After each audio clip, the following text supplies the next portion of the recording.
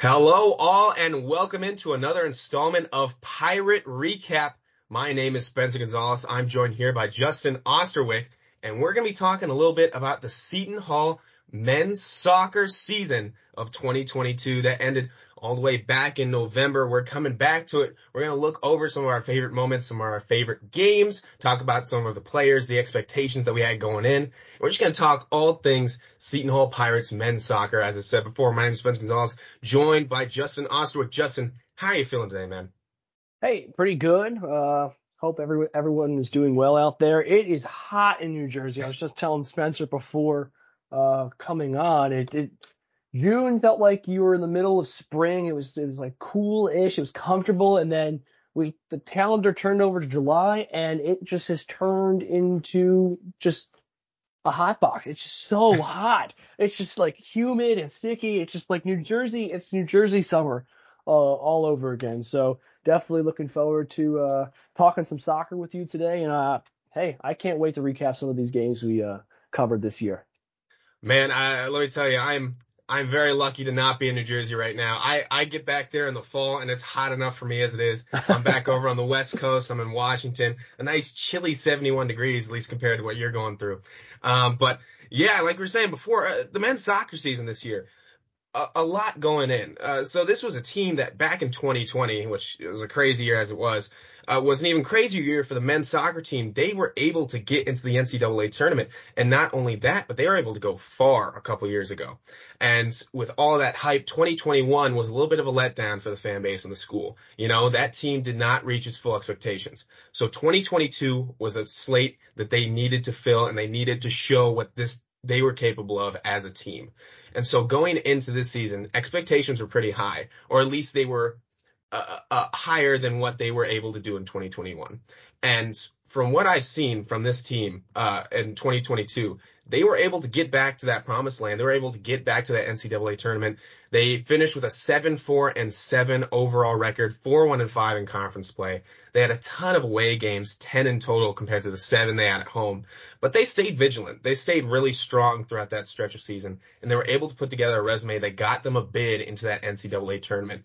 And as we all know, that tournament didn't end the way that the Pirates wanted it to. They went all the way to Durham, New Hampshire. Me and Joey Nardone went to cover that game, and that did not end the way they wanted it, 1-2. But then again, New Hampshire as a school, tough place to play. I remember back when I was doing my scouting, they've lost like one game in the past couple of years that they've played in their home stadium. So that was a really tough task for them.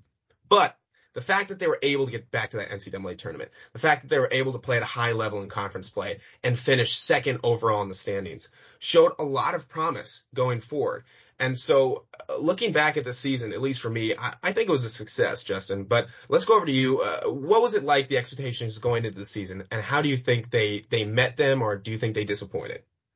I think in 2022 the expectations were met. You look at that 2021 season, 6-8-3 overall, 2-7-1 in conference, and especially coming off of a Big East tournament championship, you went so far in the NCAA tournament. Yeah, during the 2020, it was during a COVID year. You can put an asterisk, but that doesn't really matter. You still won a championship. You still went out there and beat the top dog that year in 2020 of Georgetown. So you come into 2021, a little bit of, it looked like, just looking from the outside looking in, a little bit of a championship hangover type of thing, where it was just 6-8-1, like never got their traction. And then you look at 2022, and you see the improvement, a lot more wins. The part that I would say that was kind of disappointing was the draws, the amount of draws, 7 draws, and again we talked about it right before coming on. 7 draws. If let's say you go, instead of 7, you 4 of those become victories, and it's a whole different, it's a game changer, to the conference. And just to harp on that point about the, New Hampshire game. I remember, I'd be like in and out of the training room, and Caitlin Kelly is the soccer, trainer. And once they got their bid, they were like, yeah, going up to UNH, that's a tough place to play, especially in November where it is cold. Oh, Like, you're coming, and like anywhere on the East Coast is cold in November, but go up to New Hampshire, play in New Hampshire in, what was that, middle of November, And Yeah. that's starting winter time right there, like Hmm. prime winter where it's like 40s, 50s. I don't know what it was that day, but it probably wasn't pleasant. But like you said, getting the automatic bid, I think was a huge success for this team because after the Big East tournament, you get blown out by Creighton. That was a Duncan McGuire who is a phenomenal player, 4 goals in Oh, that game. Just a tough overall game for the Pirates.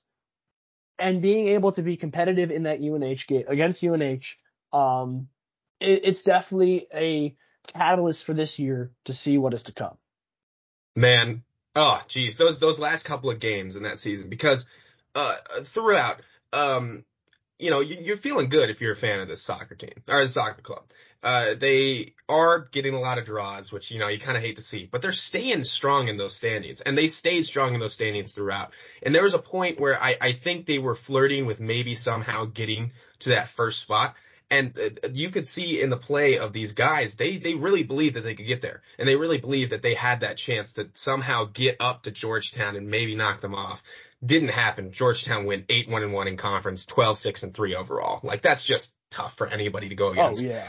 And they only let up 9 goals, by the way, Georgetown, opposed to Seton Hall's 11, which ranked second in the Big East. So, like, Georgetown's just one of those teams that you see, like, everything you can do, they can do better, which is tough to go against, but it's really, cool to see that Seton Hall was able to stay with them.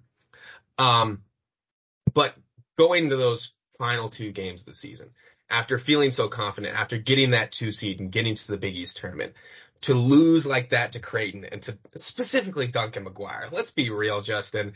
I think if you take Duncan McGuire out of the equation with his 4 goals in that game, that is a wildly different match, okay?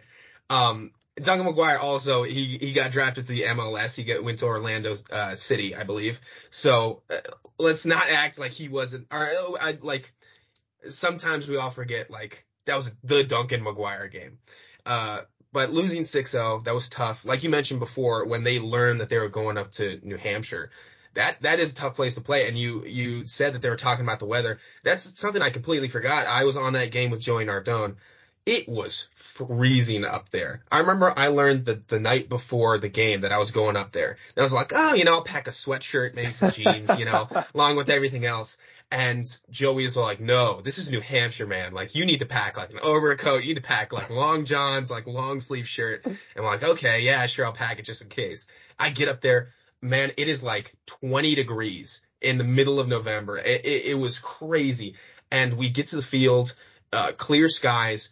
Come halftime though, it starts like snowing. It starts like flurrying. Like, it looked like magic. It was a, it was a tough game because it was magical for the Pirates, but the weather was such a factor, and that was such a tough place to play first game out for the Pirates. But I think it was great that they got there. I think it was great that they got that bid and they got so high into the Big East and then into that NCAA tournament. Um, but Justin, I just wanted to ask you, I guess, just as this recap, what was your favorite game this season? There were a lot of good games out there. There were a lot of fun moments, but what was your favorite game from this 2022 season for the Pirates? So I want to preface just going through their Big East schedule. They played a lot of those games so close. Like Mm. they're four, what were they? 4-1-5, I think their record was. No, I don't think so. They were yeah 4-1-5 4-1 and record. 5. Yep. That could have been so much different with the amount of 5 ties in conference again, and they were all like such close games. But I think I'm leaning towards. I got to lean towards the Oregon State game when they Mm. beat number 10 Oregon State Yeah. in Oregon 1-0. I just remember kind of the media around school kind of blowing up a little bit, because it was very unexpected. That was their second game of the year. They had a Mhm. tough West Coast swing. They played Temple. They tied 1-1 here on August 20 in Philly on August 29th, and then to fly out to play a game against Oregon State on September 2nd, and win 1-0. Mm. It's very impressive, and just overall game and to play so well defensively against a caliber team that you think, hey, we're a little school in New Jersey against a powerhouse Pac-12 team, and being able to get those little victories. Like you can go look back to 2020, beating an Indiana, beating some of these big, powerful schools, and to come into 2022 and have that that showcase game so early on and Mhm. get that win so early to showcase like, hey, we can still play with the big dogs here and beat some of these big teams in different conferences. That's my um that's the game that comes to fruition for me that I'm like, hey, that's a star right there on the schedule to say like, hey, this was impressive. Yeah, I remember that Oregon State win. I think I was in studio. I wasn't working the game, but we weren't covering it. We can't send people all the way out to Oregon State. But I remember I think I was just doing something. I was DJing, but I was looking at that score. I'm like, we're up on Oregon State. This is amazing. And it kept going, and we got the win. And I was in shock. A number 10 win, a ranked team that we go all the way across the country for and get the win against. A Pac-12 too. Pac-12 is a good soccer conference. And to show that you can get a win over Oregon State, I think that gave everybody a lot of hope going forward in this season because Seton Hall started off really solid. They got that 3-0 win against Rider, and then Temple they got that tie, which was in Philly. You know, it's always a tough place to play. And that Oregon State win right after just gave a ton of momentum. So I agree. I think that was a fun game for this team to win and to follow. And I think that gave a lot of hope. And I think that gave the feeling to everyone that this season was going to be different than 2021. That maybe, you know, the team's got its mojo back and they're going to be able to get back to those higher grounds of the NCAA tournament and the Big East tournament even. Um, for me, I covered a couple games this year. The first one was it was a fun one. It was against Creighton. Actually, it was right here in South Orange. I called that one with Wilner Lewis. I got to see Duncan McGuire up close. He didn't do a lot actually. He wasn't even the guy who scored the goal for Creighton. It was a 1-1 draw, but uh, that one was fun because Seton Hall was down 1-0. Alfie Pope scored this crazy goal off of like this cheap penalty that they called in their attacking third, and they were able to get a free kick in, and they were able to somehow get that. And so the seconds were ticking down. You know, the Pirates were going to drop one at home, it felt like, and it was really, really, you know, sad because he really wanted them to get that. But then Quincy Heuerman in the 90th minute got a penalty kick. He somehow got all the way down in there. He got a foul or a penalty, sorry, and he was able to set up for the equalizer in the 90th minute. It was such a good game to tie. Like, even though, you know, you get 7 draws on the year, which is like a disgusting amount of draws. Like, you hate to see that. That one was like a very good draw to have because Creighton was just such an explosive team coming in. As we can see, they're the conference champions. So they're not a team to be messed around with. And Seton Hall found a way to get a draw against them.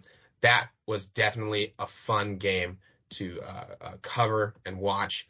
But then I gotta say, it was a crazy experience getting to go up to New Hampshire. So at least for me, I think that was a really fun game, to be a part of. And it was a good game for this, complete like organization.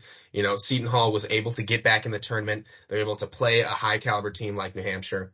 And, they went down early in that one, Justin. 2 quick goals, from New Hampshire put them in a really tough place. But then the Pirates, you know, fought back. They were able to get another goal in that first half. And then the second half was back and forth. You know, they were able to get a couple good runs. New Hampshire would steal away momentum, but they never gave up. They never stopped fighting.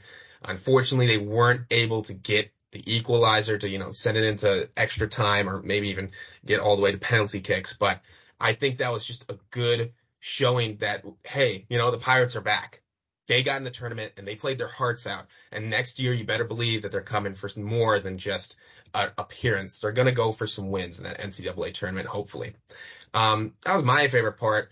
But let's go to the individuals that were on this team. You had a ton of great pieces coming into this year, that, you know, last year, weren't able to fully, develop or meld together. But then you come into this year and it feels like something new. It feels like something a lot better. And it definitely was. So I just want to go with you. You know, looking over this team, Justin, who's your MVP from the 2022 season? So this is cheating, but I have co-MVPs really quick. But first, I have Luka Don. He comes back for his grad year, and he was the real anchor of the Seton Hall defense, just allowing his the defensive counterparts kind of just to play their game and knowing that Don would be in the back ready to just be that anchor for this Mhm. team. And having that experience from winning a conference tournament in 2020 and having that experience of going to the College Cup in 2020 was huge for this team because we're going to touch on this in a little bit. This is a very young team and it's about to become even younger. So having him on board to be able to teach the people around him that championship mentality and not having your head down for too long after a draw that you fought so hard for or after a loss. So he's my part one to my MVP. My part two, I'm gonna butcher his last name so much, but Hannes Ron Holman, he was their goalie last year, and coming off of Andres Nota, who was their goalie during that championship run, and now Hannes taking over for 2 years, he had a lot to live up to. Like Andres Nota was a huge name here on campus at Seton Hall because of how, first of all, in 2020, having that penalty shootout kick to send Seton Hall to move on, that was electric.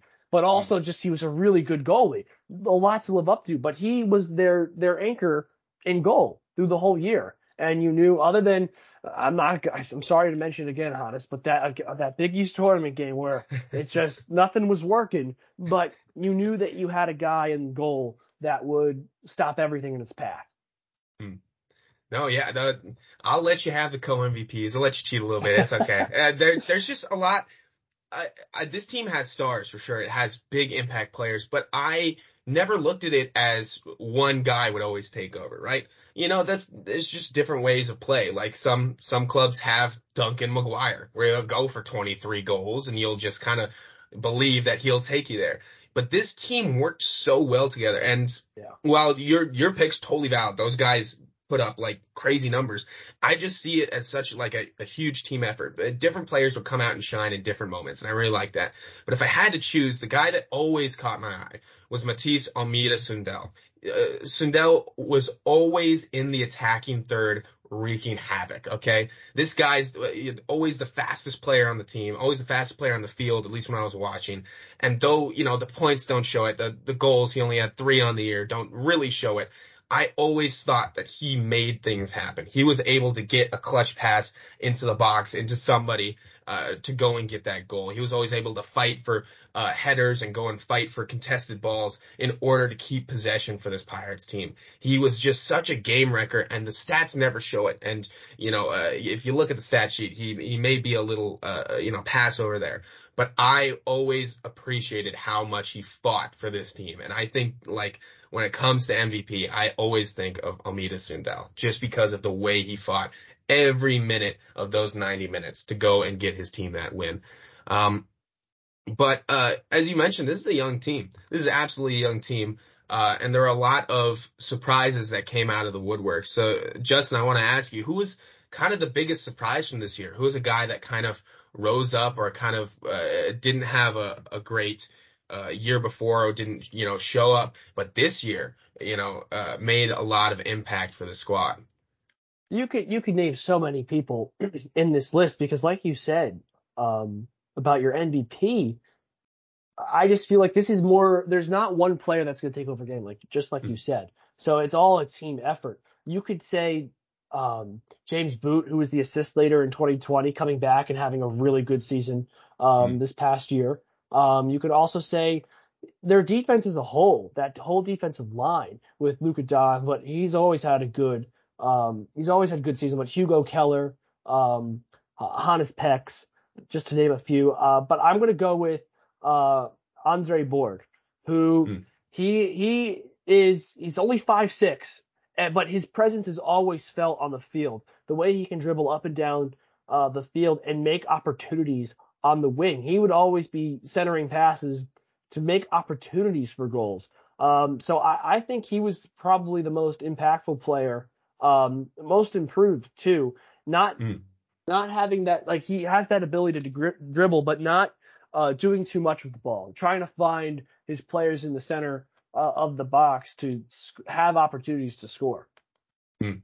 Yeah, there's so many like in sports terms, there's so many dogs on this team, right? Like guys who would just go out and make things happen. A lot of unselfish play from a lot of players, which I really love that just because it shows that you all have that one goal. You all have that one mentality. It doesn't matter about, the one guy, but it matters about going in there and getting the job done. So you really love to see that from guys. If I had to pick a surprise though, I definitely, uh, it's a little out there. I really like the play that I saw from Ian Albuquerque this year. Now, this is a guy, he's a junior now. 2021, he was the co-freshman male scholar athlete of the year. He didn't know. So he was in 2021. He, didn't do a ton, but this year he came in, he played really quality minutes. Sometimes he'd start, sometimes he'd come off. He started 14 games, but he played in 18. Um, and this is another guy where even though it didn't show up on the stat sheet, Ian Albuquerque was always out there, doing stuff and getting the job done for this team. And he was a really solid on the defensive end. He was really solid, moving in transition, trying to go and attack. And I really like the play I saw from him. He was always a good surprise when he'd sub in and just add a little spark to this team to try and help him get that win. But Justin, we were talking before, young team, it's gonna get even younger. As the new season's almost here, it's gonna start in August, by the way, late August. We're already in Mm-hmm. July, and that's right on the doorstep. Or it's like, the start of the season's right on the doorstep, which is kind of crazy. The Pirates added on 4 newcomers for this 2023 season. Andres Lindbergh announced that they're gonna add 4 new guys. One from South Orange. We're going to get a transfer from Sweden and Samuel Bjork. Jared Smith is going to transfer in after playing 3 seasons at Quinnipiac. And then Ethan Wright is coming in from Columbia. He comes to South Orange, from Bethesda Chevy Chase High School. So these are, 4 guys that are going to come in and try and add on to what the Pirates are building right here. And it's a really bright future. And along with these couple of transfers and couple of signees, the new schedule has just been announced, 2023. And we were talking about it before we started recording. But what are your thoughts on that new schedule? Because there are some doozy games on there, but there's also a lot of opportunity to show what this team is made of. So I like how Coach Lindbergh, Andres Lindbergh, kind of he changed their thought with like thinking of with the schedule, if that makes any sense. Mm. They start off with Ryder. I feel like every Seton Hall team plays Ryder at some point. I know on the swim team, that's our first meet. But Yeah. for soccer as well, it's always their first game. So at Ryder at home. And then it's a crazy beginning of the year. It goes to Air Force here in South Orange, which should be a great game. Ooh, yeah. Opening weekend. It's a Sunday, August 27th. We're covering it. So that's going to be a fun game to watch. And then they always this year they're going to a tournament. Instead of like last year they went on the West Coast, they played Portland, they played Oregon State. This year they're going to Indiana to play Ohio State and Indiana. And then they have Harvard. So that is a tough stretch of 4 games of non-conference sport. Those are big teams. Mm. Last year, looking at the College Cup results from last year, I was looking at it. These teams made the College Cup. Mm. These are no joke teams. Actually, I lied. None of these teams made the College Cup, but they have the resume. They have the resume of making the College Cup. Indiana made Yes. it back in 2020. Ohio Yes. State and Indiana, both Big Ten teams. They're both really good soccer schools. Mm. Um, it's going to be an interesting stretch. And then after you get done with Harvard, you play Georgetown Yeah. in South Orange, who was 8-1 last year. I think it's going to be a doozy of a first 6 games. If this team can come out 3-3 in these games, you're going to be ecstatic Mm. because that means you beat maybe 2 Big Ten teams. Maybe you knocked off Georgetown, who is the top of the heap in the Big East. Yeah. You're definitely going to be a Rider because that's a team you kind of own. But like if you could beat Rider, Air Force, and Georgetown and come out of that 3-3, and you're like, okay, that's great. And then you go into conference play and the addition we talked about with Akron coming into the conference. That's going to be interesting to see. Mm-hmm. They're a pretty good school. They're a new addition to the Big East. So it's an interesting schedule to say the least. I think it's gonna be tough at the beginning. I think, like I Mm-hmm. said, 3-3 is your goal out of those first 6 games. And if that's the case, you're going to be like, okay, this is going to be a really good season for the Pirates. Yeah. And that's that's like the risk and reward of having a schedule like this. You risk dropping most of these games because these are against good clubs, okay? These are against good ball clubs. Got Ohio State, Indiana, like you're talking. These are like real Power 5 schools. Harvard, Ivy League is always difficult when it comes to these types of things. And then Georgetown. Just starting out that schedule is a complete gauntlet. And then, yeah, they play Princeton way later on too. So you got another Ivy League school coming in. They're going to be visiting South Orange, luckily for the Pirates. So that'll be a home game. And then right after that, you have Creighton. They won't have Duncan McGuire, but they're still a formidable foe. So the risk here is that you risk dropping a lot of these games because these are tough. I'm not saying that this Pirate squad isn't up to it. I'm just saying, once that kickoff happens, anything can happen. So you kind of risk that, but the reward, if you win these games, if you go 3-3 like you were talking about, if you're able to get a couple draws here, or maybe even get a couple really solid wins, that builds momentum going into conference play. Justin, you're going to be hard pressed to find me an early schedule that is as hard or harder than this in the Big East, okay? This preps this Seton Hall team fully for Big East Conference play, which they were able to play really competitive and really well in, finishing second in the Big East last year. So this is kind of the test. And I really like what Coach Lindbergh's doing here. You have a really good season last year. You want to see if this squad is real. And so you put them up against an absolute wall of opponents. So it's going to be interesting. I think it's going to be a really fun year next year covering this team, covering all of these battles that are going to be happening. Akron's going to be interesting. We don't know a ton about them, but we know that, they're coming into the Big East for soccer. They're, a fresh meat. So we'll see if Seton Hall is able to, crack the code on them and get the first win against them. And we're just going to see I have to see how this season goes because there's a lot of hype coming in. You feel really good after going as far as you did last year. So this 2023 season, a lot of hype around it, a lot of hope for this Pirate squad. And I'm excited. I know you're excited. And I think all Pirate fans are excited for this team and Yeah, what they can do. I have one more point about this schedule really quick. Okay. I'm looking at last year's Big Ten standings. Ohio State, Indiana were third and fourth respectively at 4-2-2 and 3-1-4. So they're no joke. I also, Yeah. I thought of this while you were talking about the schedule. What I want to see is, since it's such a young team, how they mesh together. Because that's like you said, it's a wall of a schedule. So Yeah. hopefully during the off season, like they're going to come back probably late July to start Yeah. training and getting ready for this schedule. They're going to have a really good camp to get together and really focus on what is coming ahead. And good on Coach Lindbergh to get these hard schedules because last year they saw, okay, we had a pretty good non-conference schedule. We did pretty well and we got an automatic bid out of it. Yeah. So if we make it a little bit even of a tougher schedule and let's say we lose maybe 4 games in that non-conference schedule, but we play it close to the vest or even tie, like you said, close to the vest, we can make a more of a case of saying, hey, we put really hard non-conference teams on our schedule. The Big East soccer as a whole is not a joke. It is a tough round of teams. You have Creighton, who I want to mention also. Shout out Creighton. They made it to the Final Four of the College Cup last year. They went on a run. They had a 7-game win streak going into the tournament, and then they just kept winning. So they're no joke. Georgetown's no joke, and you can go through each team, but it's going to be a year for the Pirates, and they're going to have to prove it each and every game. And I think they can. The experience of the coaching staff is what's going to carry them through this tough schedule. And like I said, 3-3. That's all they need.